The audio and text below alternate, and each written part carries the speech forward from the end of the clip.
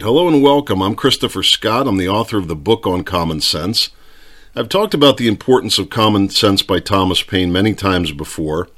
Today what I want to talk about, and actually what this series is about, is comparing common sense when it was originally written and discussing how that's relevant today. This is part one of a series. And today I'm going to go a little deeper into the subject. I'm going to add some details. I'm going to compare it to the events that we see going on today. The basic question that I'm discussing right now, that I'm discussing today, is why is Common Sense by Thomas Paine still important? It was written over 200 years ago, and it was written to address the issue of independence from Britain. Why would that still be important in American government and politics today? Why would it have any relevance at all? Thomas Paine wrote Common Sense before we were even a country. At its core, it was a call for independence from Britain, but it was also a book about freedom, and it was also a book about the proper construction of government. All that's a philosophical debate, and because of that, not everybody's going to understand or agree with it, but it's going to expose some of the underlying problems that we see going on in politics today. And to understand the relevance of common sense, it's critical to understand why it was important in the first place. Some of what I'm going to be sharing with you today is from the book Common Sense by Thomas Paine. If you ever tried to read it, you know that it was written in Old English. It's nearly impossible to understand. It's practically another language. And because of that, I'm going to be reading from the translated version, rewritten in modern English. If you want to fully understand Common Sense by Thomas Paine, the modern English version is by far the best way to read it. If you're interested in that full text, it's available in ebook or print, or if you prefer, you can even get it from Audible on audiobook format. I'll put the link to that in the show notes below. Now, there's endless reasons why common sense is still important today. You could probably write in volumes on that, but I want to focus on three main reasons. The first is the issue of division, because the country was very divided when it was written, and that was a big part of why it was written. The second issue was strength of character, the character of the people involved at that time. And the third was the use of logic and reason. So that's the three things I'm going to go over today. The issue of division, something that we see going on today, the strength of character, the character of individuals, and the use of logic and reason as a means to peaceful conflict resolution. The country was extremely divided when Common Sense was written. It was, I guess, in the same way that it's divided now. It actually was a lot worse. There was a war going on. What Thomas Paine did at the very beginning of the book, what he started off doing, and he did it throughout the book, but he especially did it right from the start, he validated the other side. In other words, Thomas Paine recognized that his fellow countrymen, despite whatever differences they had, that they weren't his enemy, that he needed to bring unity. And the second issue, and he did this through his strength of character, there's an old saying, evil prevails when good men do nothing. This is as true today as it ever was. Evil prevails when good men do nothing. This is the reason that why action is important. And Thomas Paine demonstrated strong character and a willingness to act on it. Using, the third point, logic and reason, he used that as a path to peaceful conflict resolution. When Common Sense was originally written, the Revolutionary War was well underway. The argument was for peace, though. It wasn't for war. This is an important reminder today. Peaceful conflict resolution using logic and reason. In 1776, the situation in the colonies was pretty bad. It was really bad, actually. Things didn't look good. At the time that Common Sense was published, the colonies were engaged in an all-out nasty war with England. Norfolk, Virginia had been completely burned to the ground. Boston was under siege by British troops. New York City was occupied by British troops. There was restrictions on travel, and waterways were closed, which was an essential method of travel at that time. Churches and buildings were being demolished so that they could use the wood for firewood.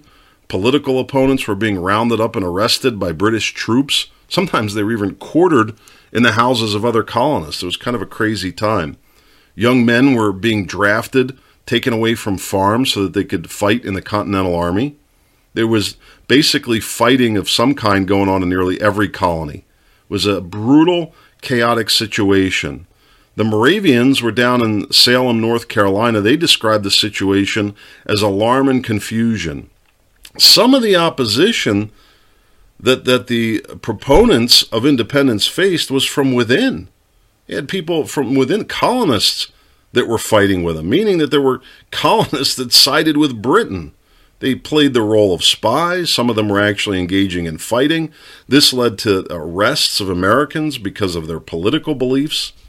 Not everybody was fighting. Some people were disinterested in the matter. Sam Adams reported from Philadelphia that there was little enthusiasm for a fight with Britain. They couldn't get young men to serve in the Continental Army. George Washington complained several times about enlistment problems. It was so bad, and that there was so much division going on, that the governor of North Carolina even asked the King of England to intervene. He wanted the British troops to come and put down the rebellion in his state. Then there was areas that were populated by the Quakers, and this posed another problem. The Quakers felt that war was a violation of their religious beliefs, and all through the colonies there was this division of one kind or another. There was certainly pockets of fierce resistance, but there were a lot of people who were siding with and assisting Britain. In fact, over half the population didn't want independence. Imagine that. Country was at war, and half the population was supporting the other side. Thomas Paine couldn't ignore this issue, and he addressed it head on. In the very beginning of the book, right out of the start, the introduction to the book, he begins with a letter. And here's what he writes. He says, "To my fellow Americans, not everyone will agree with the principles outlined in this book. That may be because things have been so wrong for so long that people have come to accept it as normal. Some people might be reluctant to accept these principles since it defies the normal. Eventually, however, the truth always prevails." What he's doing there is that he's acknowledging that there's this difference of opinion. And true to his style, he explains why.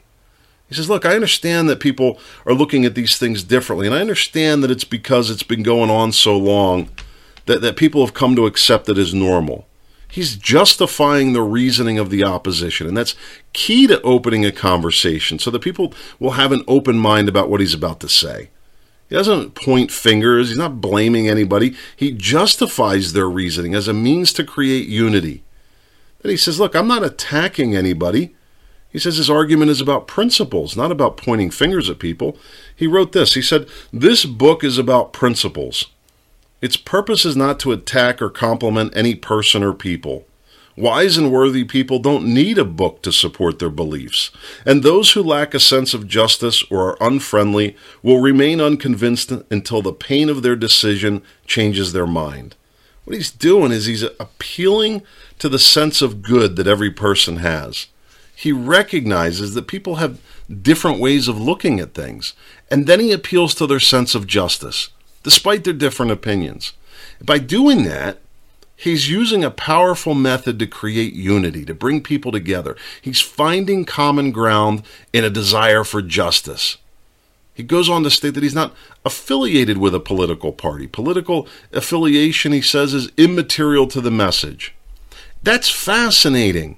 When you look at how things are communicated today, where we have this purposeful pitting of people against each other purely because of their political affiliation, there's so little attempt to understand the perspective of the other side. People just get ignored or shouted down, and the result of all that is the division that we see today. In today's political arguments, there is no validation of the other side. We don't even seek understanding of the other side, let alone validate the way the other side is thinking.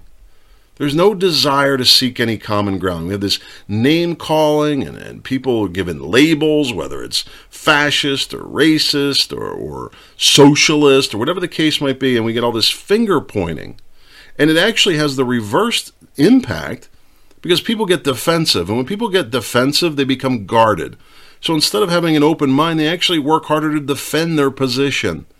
Thomas Paine wrote about this. He said, "Notwithstanding our wisdom, there is a visible weakness in the way we do some things that creates disagreement." The country's been divided before. And the country being divided today isn't some kind of a new phenomena. Country was very divided during the Civil War. And Americans that were killing each other, we were so divided. But we don't say that the Civil War was fought because the country was divided. It was a matter of principle. One side wanted freedom. The other side wanted to preserve slavery. Thomas Paine, he understood this basic fundamental nature of division. He understood that people are divided over principle. The issue to deal with wasn't the division, it was the principle of the matter. There's always two sides to an argument. And there was two sides in the argument that he was making the case for. One wanting freedom and independence, the other one wanting safety and security, that they perceived the best chance of getting that was through unity with Britain. And he wrote on the issue of unity through a common cause. He said, this is not inflaming or exaggerating the matter, but trying to examine the situation from the perspective of those who've suffered. Otherwise, we are incapable of carrying out our social duties with proper appropriateness. I don't mean to point out horrors for provoking revenge, but to wake us up so that we can create a common goal. Britain and Europe don't have the power to conquer America unless we continue to postpone taking action and accept a lack of courage. So here we are again. Fast forward 200 plus years, and the country is again very divided. How do we fix this problem? First thing to understand that there is no them. We don't say those Democrats, those Republicans, those liberals, those conservatives. There's no them. It's us. We have to begin the process, meaning you and I. It begins with the individual, and that starts with strength of character. Thomas Paine explained this very clearly. He said, when people depart from moral values, they tend to make poor decisions. It's evident from the way you have stayed out of this matter that politics is not your place. Whether or not you think of it as a jumble of good and bad put unwisely together, the conclusions that you've come to are unfair and unjust. See, this is why strength of character is so important. Thomas Paine realized this, and he took action. He published a book about it. He took his case to the people. He didn't have a publisher. As a matter of fact, he might have been the first viral self-publisher was Thomas Paine. Imagine that. He knew there was a need to provide leadership in the form of well-reasoned argument. He didn't sit back complaining and pointing fingers. He took action. His strongest warning was to people who don't take a stand. He said it's the moderates, because of their lack of careful consideration, who will cause more harm to America than the other two kinds of men. He made two other points. Those 2 points are strength and unity being one, and the sanctity of public service. This is very interesting. He said our strength lies in unity. He said regarding politicians, this is what he wrote.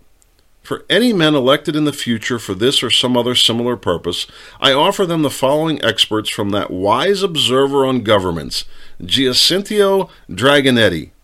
In his treatise on virtues and rewards, he says, the job of politician consists of focusing on the true point of happiness and freedom. Those men would deserve the gratitude of ages who should discover a mode of government that contained the greatest sum of individual happiness with the least national expense. He's making the same call of unity through principle to political leaders. We don't see that today. Look at how we treat our politicians. Politicians and government leaders, whether they're public servants or they're elected officials, whether they deserve it or not, they get morally crucified for everything they do and say. And we wonder why we don't have better leaders. Who would want to serve under these circumstances? At its core, common sense was about freedom and independence from Britain. But Thomas Paine also wanted peace, and he said it specifically. He said, our desire has remained consistent to find endless and uninterrupted peace. This is why we look beyond the burdens of today. He knew he was asking people to make a sacrifice. He reasoned this by saying, all that I have laid out will be difficult for some people to accept, but as with all other steps we have taken, the discomfort will eventually pass. In time it will become comfortable, and when we have our independence, the country will be glad we did what needed to be done. There's a ton that I could say about logic and reason, common sense, critical thinking, these very broad terms, all very philosophical. There's a detailed outline of the whole philosophy in the book on common sense. I'm not going to get into that here, but there is one point worth mentioning, and it ties back to this philosophical reasoning. Throughout Common Sense, Thomas Paine explained why. He explained it with every point, and he did it in simple terms so people could understand. And this was very powerful.